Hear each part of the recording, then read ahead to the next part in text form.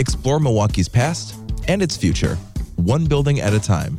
This is Urban Spelunking with On Milwaukee's Bobby Tanzillo and me, Nate Immig, from 88.9. Okay, Bobby, this was a story that when we got to where we were going, we were there on site in person together, and I felt like we were in the movie, like the second Matrix movie at Zion, seeing the underground inner workings of this massive city.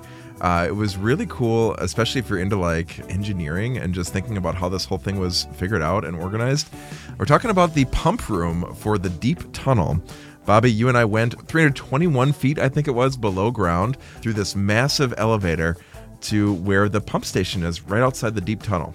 Yes, I've been asking for years to go in the deep tunnel. It's not typically an opportunity, although others have done it, because they only go in every decade or so just to kind of clean it out, because there's buildup of dangerous gases. I mean, it's just not like the kind of thing people are popping in once a week to do. Yeah, that's like every other decade pretty much, right? It's been about every 10 years, right? Yeah, and this is a huge holding, like an underwater 28 miles of holding tank for various stages of rainwater runoff and water that needs to be processed through MMSD. Yeah, and if you go to the MMSD website, you can see that it's not just like one long tube. It's got like tentacles almost. It's almost like a hand with like fingers that come out. And it goes all over the city. It goes way out west to the far northwest side. It goes south of Jones Island a little bit. It goes way up, straight north up toward Brown Deer. So it really is underneath a lot of the city. So it runs for 28 miles, and the whole operation is powered by these 3 pumps that we got to see in person after taking this 3-minute elevator ride underneath Lake Michigan. Yeah, which was amazing because, so then, I always asked to go down, and they said, well, we could take you in the pump room. You want to go to there? I'm like, yeah, I want to go there. You're right. Yeah. When you asked me, I was like, yeah, I want to go to the pump room. And so the whole thing felt like a movie, didn't it? Like we sort of rendezvoused underneath the Hone Bridge. We had to like... It was raining, first off, It was pouring rain, and we were like each sitting in our own cars until we all arrived. It was very crazy. And this is somewhere that the public definitely doesn't normally... You can't really even get there. Like, it was behind a fence, and, it's like well deep into Jones Island. Right, and you can go... I mean, the public gets invited in for doors open every year to see the Milorganite plant, but the only people I heard from after I posted a photo from this was people who actually work there or work for contractors who go in there to do work. And one of my favorite parts of going down there was this huge, round access shaft that leads from the ground all the way like the 321 feet down, which they use to lift and lower things in, that they can't take in this elevator. And there's a ladder that runs up through this whole thing. And we joked about it while we were down there. And there's a guy who recognized immediately when I posted a picture down there. He said, oh, yeah, I go down there all the time. And then he said, you jinxed me. The next day, he said, you jinxed me because I got a work order to go there today. Oh, really? Wow. And I asked him if he ever did the ladder. And he said, yes, once for fun. Oh, that would not be fun for me. He said it took him 25 minutes. Yeah, so this ladder, you can stand at the bottom and you look straight up, and there's this tiny, tiny speck of light that's the surface, and the circular channel that you could take the ladder, I suppose, if there was an emergency. But, man, that is looked a little scary. And it's interesting because at the top, when we got back to the surface, you can look down from where we were standing. That's why I think I'd rather go up than down. Yeah, right? Like start from the bottom and work my way up, because if I was at the top, there's probably no way I would go down. Yeah. Well, we're going to listen to that tape and meet Bill Graffin from MMSD, who took us on a tour 321 feet underground. And we're going to also meet somebody who works down there. Yeah, we're going to meet some of his colleagues, too. Yeah, so that's next on Urban Spelunking.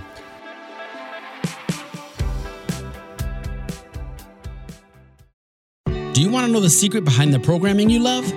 It's all funded by the Honor System. As a public radio station, we're based on a very simple model.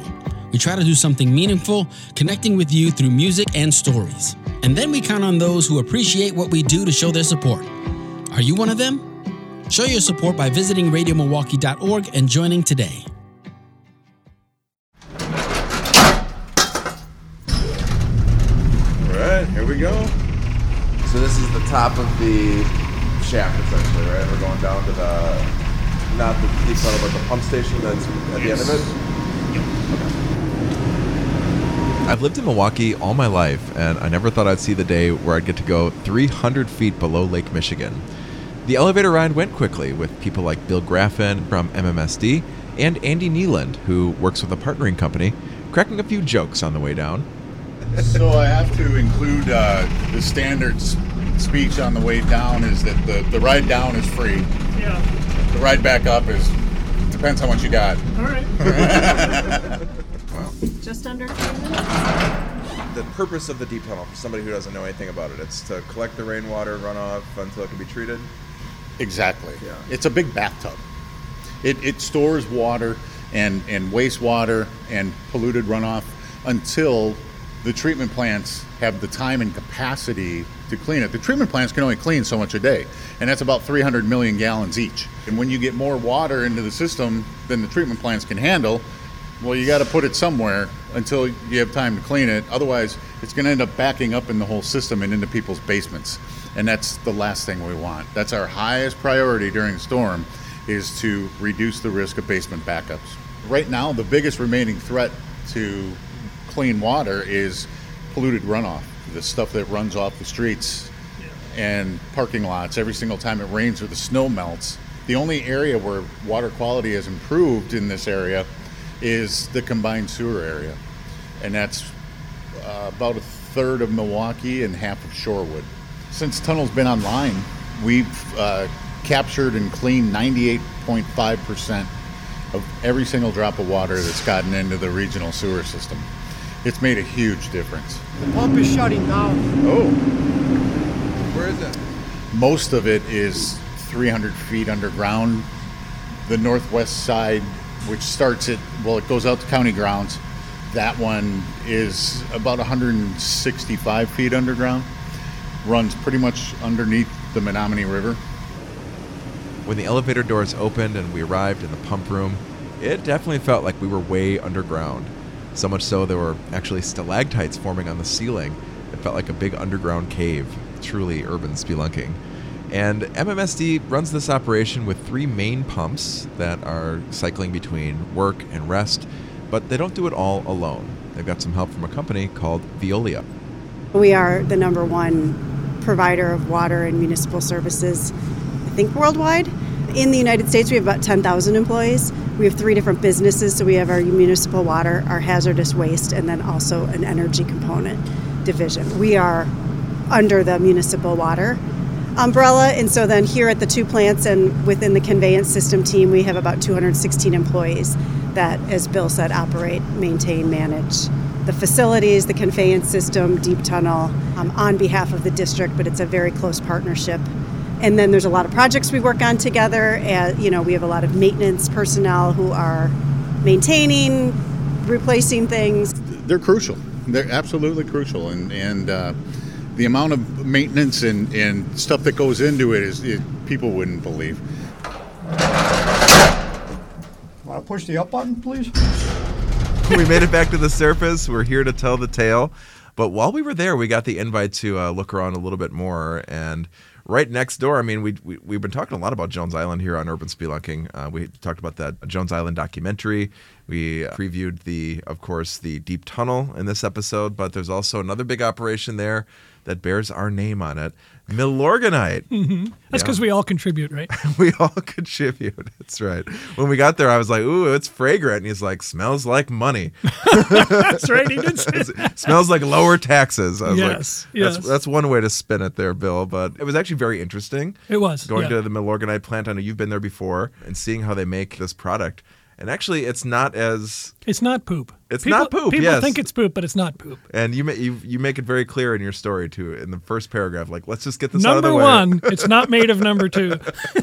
So I got to say, this whole time, I definitely thought we were basically going into like a poop oven, but it's not right. that. Although you could argue if you are what you eat, the fact that it's made of the organisms that eat the poop means it's the poop, I guess. It's poop right? adjacent. Poop adjacent, right. You know. But it's not really. It's not the poop itself, because that actually is a solid that gets sent to another MMSD location, and we'll talk about this next week, but that goes into a biodigester that makes methane gas that they use for energy.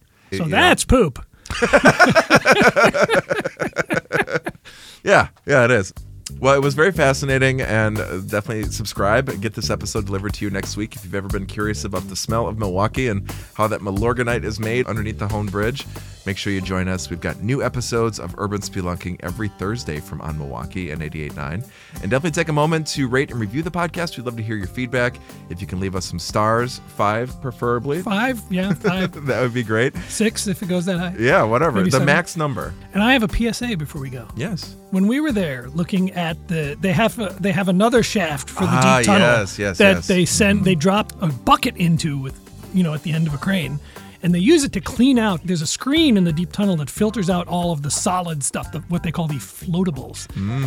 One of those things Bill mentioned being basketballs. Oddly, I don't know how all those basketballs get down there, but they do. And at the top of this thing, scattered all over on the ground, were baby wipes. Yes. And like cleaning wipes and stuff. So-called This is a flushable reminder. wipes. Yes. Do not flush your wipes. They clog up the system. They make a mess. And they're really nasty looking when you see them laying out there on the sidewalk. I was a little surprised. I mean, what are they going to do, right? But I mean, they're everywhere. You go out there. They're and not toilet paper. They don't disintegrate. Like toilet paper is the way it is because it basically disintegrates in the water, right? You see how it comes apart when it gets wet. The wipes don't do that. No matter what they say, that's not happening. And so don't flush them. So based on our own experience stepping on your flushable wipes at Jones Island, we can say they don't disintegrate. That is our PSA. All right, PSAs and more here on Urban Spelunking. In lieu of trivia, PSA. Perfect. We'll see you next week.